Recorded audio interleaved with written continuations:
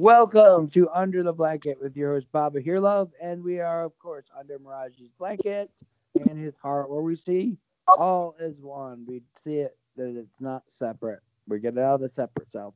In today's episode, we're going to talk about things like that are usually called paranormal, ghosts, spirits, Ouija boards, all that kind of stuff. And I have with me a guest host, Aaron. Say hi, Aaron. Hello. Hello. Um, so I'm going to start us off with a little story, and then we go from there. So, an Ouija board story. Does that sound good, Aaron? Sure, why not? All right, a Ouija board story. So, I was in high school, and for those that don't know, the Ouija board is a board that it's got this like device that you put your hands on with someone else, and it moves. The two people move it, or a spirit moves it, or whatever, and it shows like in the hole with a glass a letter, and it could spell out things.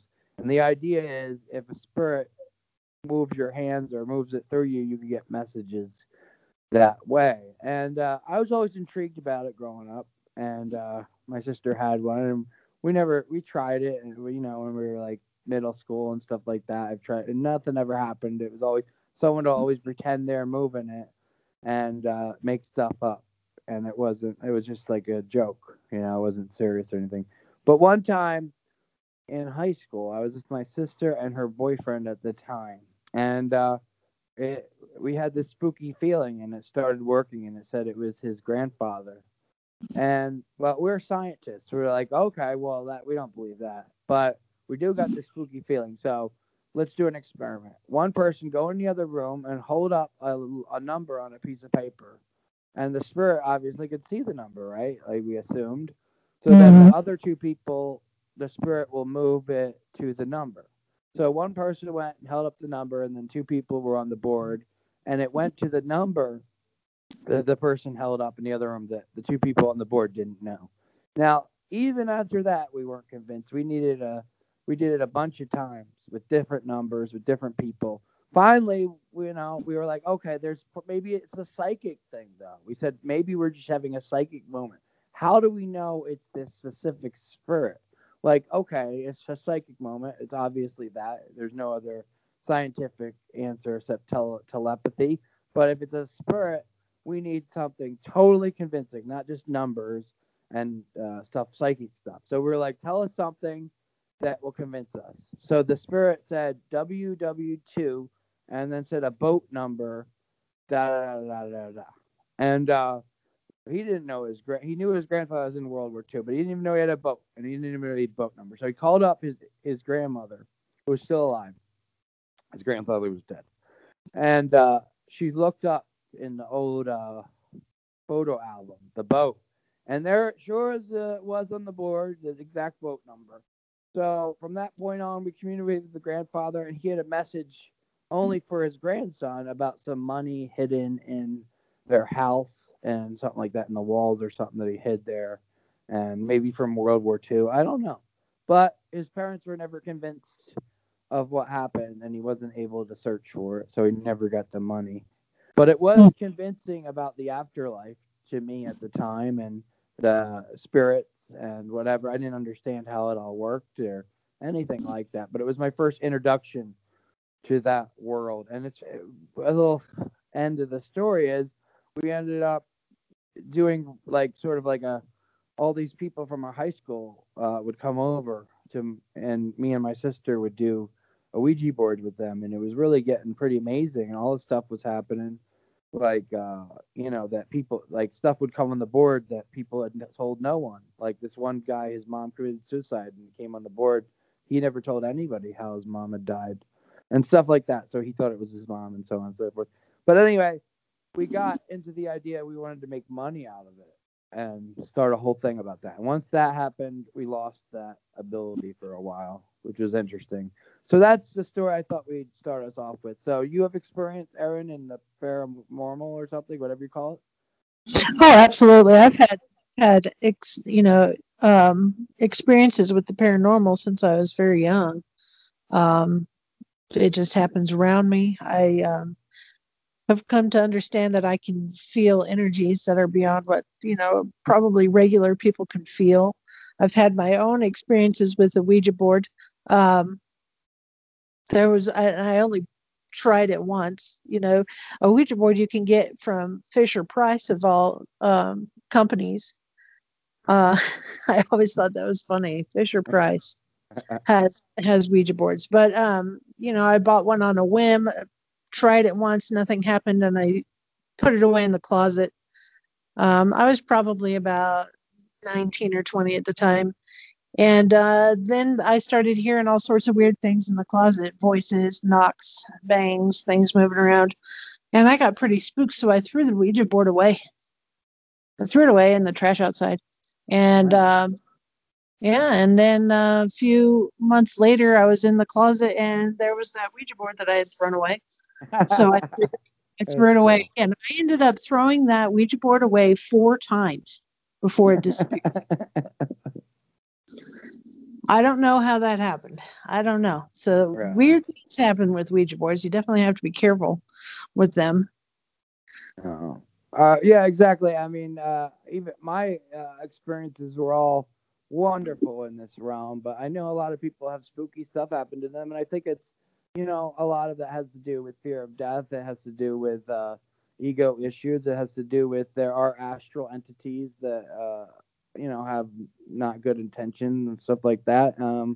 Because and all that kind of stuff. But I just never really was concerned about any of that. Like, because I always talk to my dead guru. I don't consider him like a ghost or anything, but he's dead, and I talk to him all the time. He talks back, stuff like that. He'll do little miracles for me. Like one time it was my birthday, and I was like, Baba, do a miracle for me for my birthday, but not just like some coincidence or synchronicity or whatever. I need something really cool that I can tell everybody it's my birthday and it'll be fun and exciting.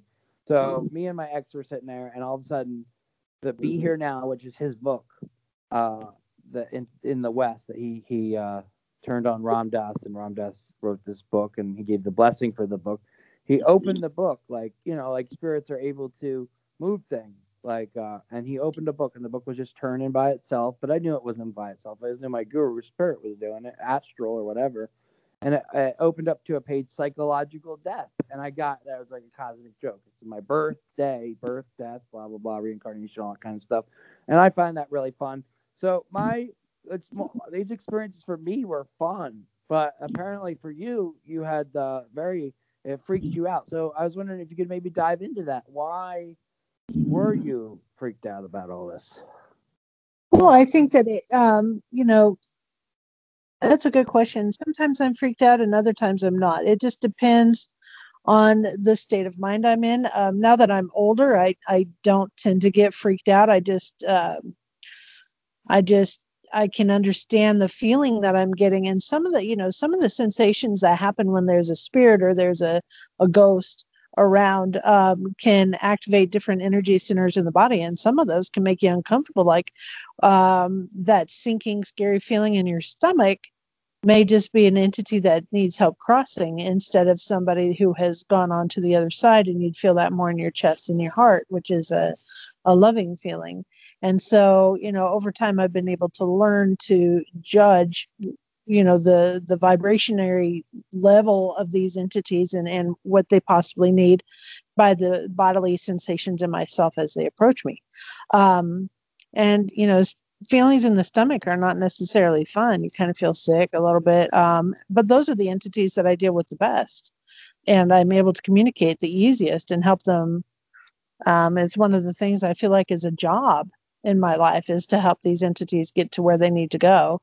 And so I go out of my way to not be afraid of things like that. I won't watch scary movies that are about ghosts and things, because that's the last thing I need, is to be afraid of something that I have to deal with on a daily basis. Um, Can you tell us a story about something that happened to you? Like, I know you told the Ouija board, but maybe another story. Listeners, sure. Get out your popcorn. Oh, sure. And so, when I first moved into the house that I have now, it's the first house I've ever owned. We were just there, and my daughter and I were making the first dinner, here in the house. And we were in the kitchen and we heard somebody in the living room say, knock, knock, like they had just come in to say hello. We were alone in the home. It was a woman's voice, young girl, maybe. And so that really surprised us. We went running into the living room. Nobody's here. But that kind of activity continued, especially like when we were in the bathroom, we would hear somebody humming. The door would open. We'd see somebody's head lean in. One time my daughter thought that I was home early from work and was talking to me, only to hear me enter the front door later. And this went on for several months. And Wow. then one day I found out. Let me back up. I was having dreams. I was having dreams of this girl whose name started with a B. We'll just call her Brenda at this point. And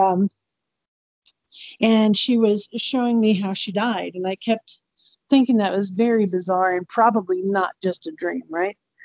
And not too much later, I found out that it was like the 25th anniversary of the death of a friend or an acquaintance that I had in high school. And then I found out how she died. And I realized that for some reason, that was her in my house. And I was able to, once I knew who it was that I was dealing with, I was able to sit down and talk to her about why she doesn't really need to be here. She doesn't need to be at the house. She can move on to the other side and be happy and whole and all that and communicate better with her family and things like that. So that was really quite an interesting experience to know that she had come to me for help after all these years. That's beautiful. I really relate with this kind of stuff because I see spirits and hear voices and things like that. And, like I was telling you about the book thing and my guru. But another interesting relation to that, which is with my grandmother. My grandmother lived in this house, and she had a chair, and she had a chair right in front of her. And when I'd go over to see my grandmother, I started seeing my grandfather sit in the chair in front, and he was wearing this blue jogging suit. And I don't remember seeing him wear that blue jogging suit, but she said, "Oh yeah, she has that." And I would hear his voice tell me things, and we'd have conversations with dead grandma and grandma. And other people thought I was nuts, but she really was into it. So, and then I stopped seeing him for a while. But I told my grandmother she was getting near the time where she was probably gonna pass, and she had Alzheimer's, but she was very with it. She hadn't descended into the later stages. She would, repeat things and stuff, but she remembered people's names and remembered memories and all that kind of stuff, and knew who her ego was and all that. So I was always telling her, like, are you ready? And she's like, I'm getting ready. I'm going to pass eventually, of course, and I'm just preparing myself. And she was meditating, and I was like, I would make her promise me. I don't know if this is the right thing to do, but I kept being like, you have to haunt me after you pass on. You have to. I want you to haunt me and keep in touch. And I made her promise me many times. And 6 months before she died, I had a premonition about the future that she'd die in 6 months. 6 months later, it was about the same time I had predicted. She was in the hospital, and supposedly from the opiated things, she was not conscious, the doctor said. But I know in the spiritual realm, she was very aware of everything going on in the room, even maybe in her body aware. It's just she couldn't communicate because her mouth was like she didn't have the motor functions to have speech. But sometimes you hear her go, a little bit like that, like she was trying to talk. But I kept assuring her she doesn't have to do that. And I read the Tibetan Book of the Dead to her, which is a specific thing to help guide the person not to reincarnate, not to the other side, not to heaven, not to any level ever, just to escape the whole cycle altogether, which is to go into the clear light. People, when they die, they see the light. If you go all the way into the light, all the way, you don't come back on any side, on any level. You go beyond the cycle, from my understanding. So I read the appropriate passage like 30 minutes later. During 30 minutes, her breathing was getting more and more peaceful, more and more peaceful. It was getting really almost orgasmic. And at the end, she just went, ah, and it was like a breath of relief. And we all felt something. The four people that were there, it was really cool, and it was beautiful. It was very beautiful. It's like the way anybody would want to die, just that peaceful, that happy, that not afraid, having someone guide you and all. It was like a death doula, I guess you could say. And then I read the appropriate passage in Tibetan Book of the Dead after. Now, did she haunt me? Is the question, right? Well, at our funeral, um, a sprinkler system was there, and it turns on at a specific time in the morning, blah blah blah. But during the funeral, one tiny part of the sprinkler system, which a logical scientific person would say that's just a coincidence, the sprinkler turned on by itself and sprayed people at the funeral thing. So I was like, that's me, mom. And all the people that were with the spiritual stuff knew that was her and all that kind of stuff. But she didn't stop there. At another time in my parents' house, there was a latch door and it was shut. Definitely no way it could have done it without some kind of spiritual help.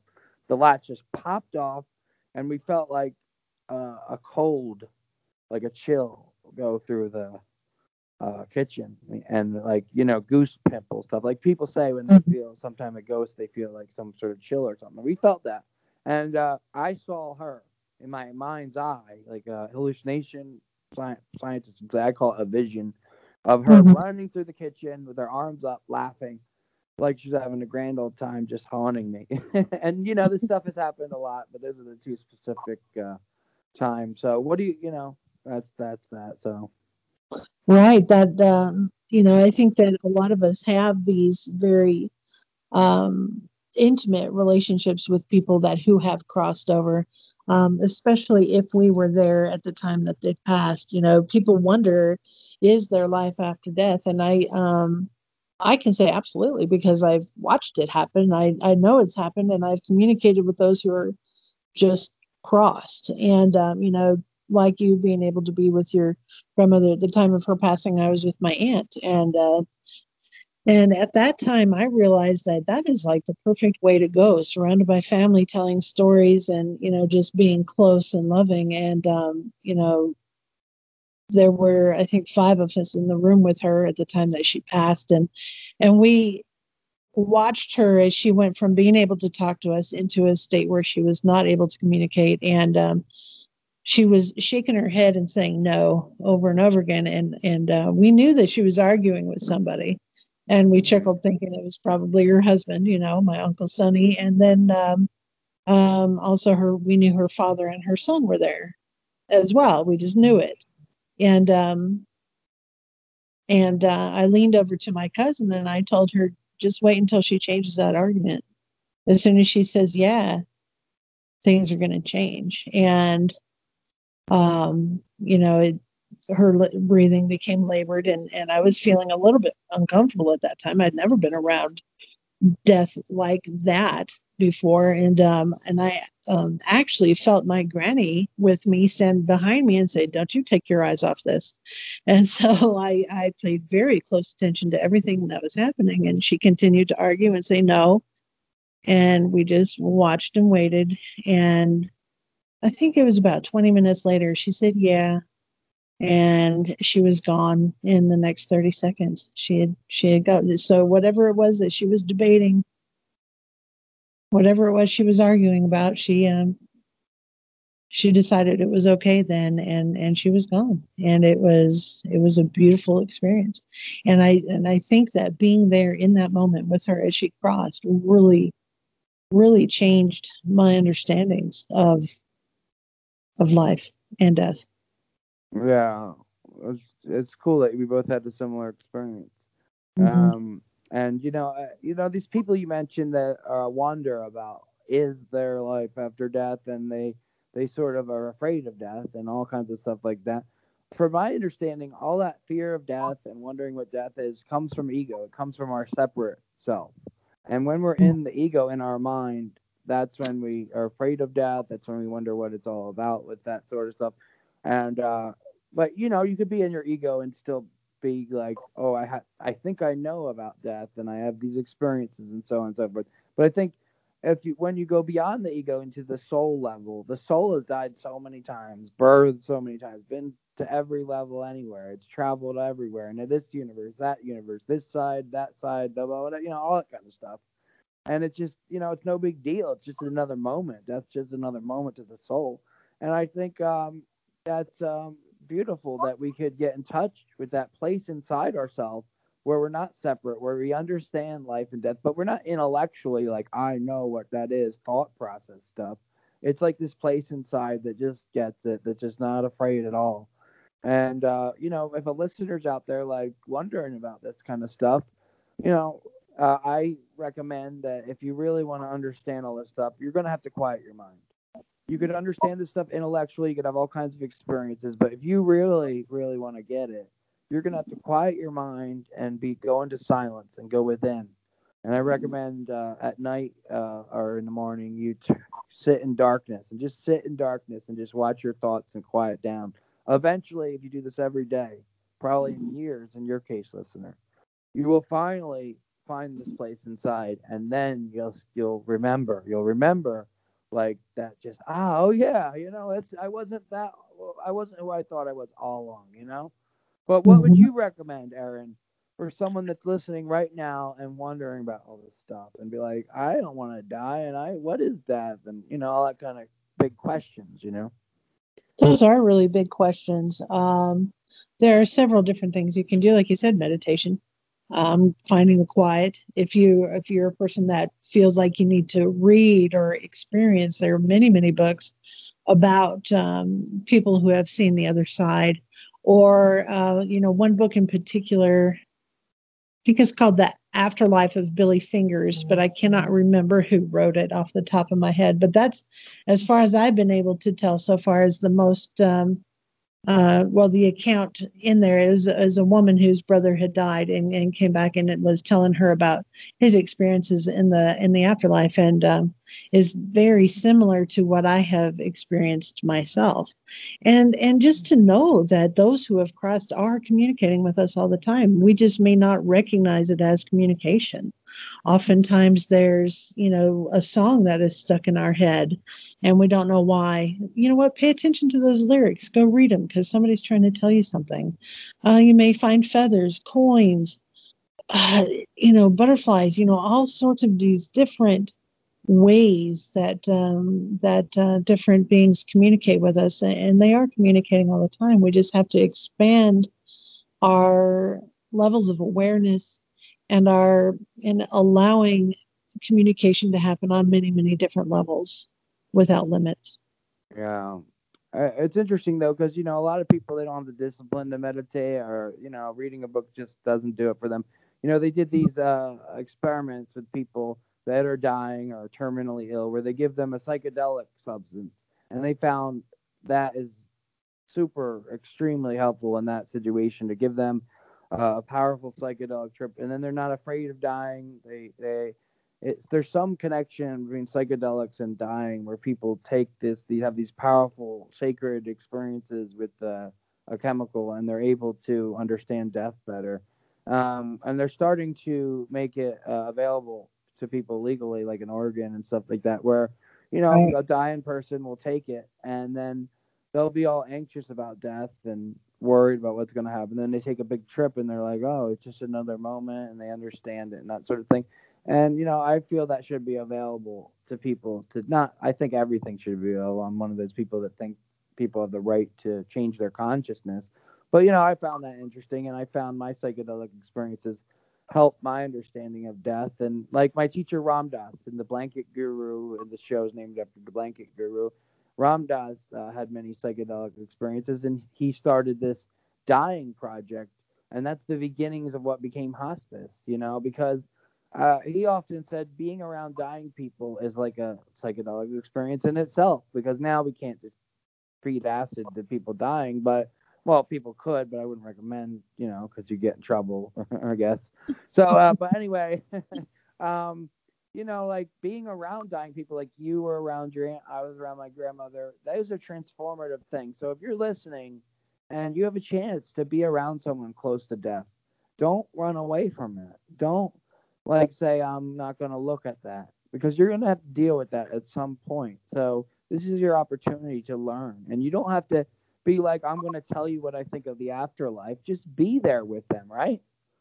Absolutely. Absolutely. Being present, not only for yourself and knowing that you were there to help support them, but for them to feel like you're there and to be present. And it may be a scary moment. It may be a moment where you're afraid, but this is a time to sit in that and just allow yourself to expand and learn and grow. One time I had a vision of my own death in this lifetime. I don't know what's going to happen. I don't know anything, but it feels something right about it. I'm sitting in meditation. Much older, so probably in my 90s, I'd estimate. And I'm sitting, and it's the future. And apparently, we have these devices implanted into our brains where all of a sudden, out from our eyes, we have no, it's no, it must be implanted in our brains, I imagine. Out comes a screen, and the screen pops out where we look at it. Like instead of holding your phone, a hologram comes out of your brain or whatever it is. Anyway, I'm sitting there, and I don't have the screen on. I'm just meditating, and all these people, I guess they're my friends and family, are sitting around with these screens, and they're all paying attention to their screens, and they're just not as interested in what I'm doing, or I don't know, but they're paying attention to their screens. So it sounds like some very probable future because we're having Yes, it feeling like that now. does. But anyway, I remember just meditating myself into death, and then I slump over. And that is a common thing with yogis. Like Sri Yukteswar was a guru in India, where he predicted his own death in a similar way that I just did. He had a vision or whatever, and he ended up doing it through meditation. He called one of his highest disciples back to India, and he came and he just sat and was surrounded by all his people, and he was just meditating, and all of a sudden he just slumped over. He left his body.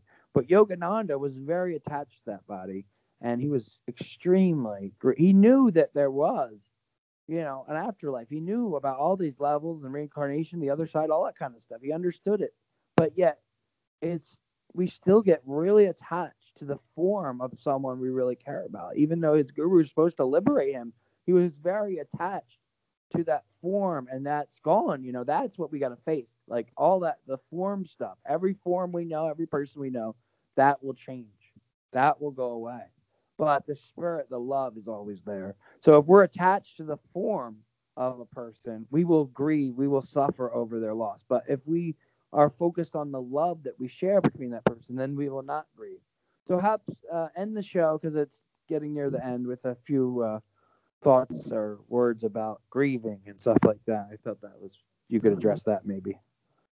Oh, sure. I mean, and I think that you're right with that. When you're attached to that particular form and they are no longer there, you're going to miss them because the familiar, activities and communications and things that you're used to are different. However, that doesn't mean that the communication is completely stopped, as you said. Um, and we talked about earlier. So allowing the growth and expansion of awareness really does help the grieving process because you know that you can still communicate and you know that the love is still there and it's felt in both directions. However, that is not easy, and it is okay to take your time through the process of letting go. Exactly. And this has been Baba Here Love, your host, and Aaron. And thank you for listening. Remember, be here now. Die into love to truly live.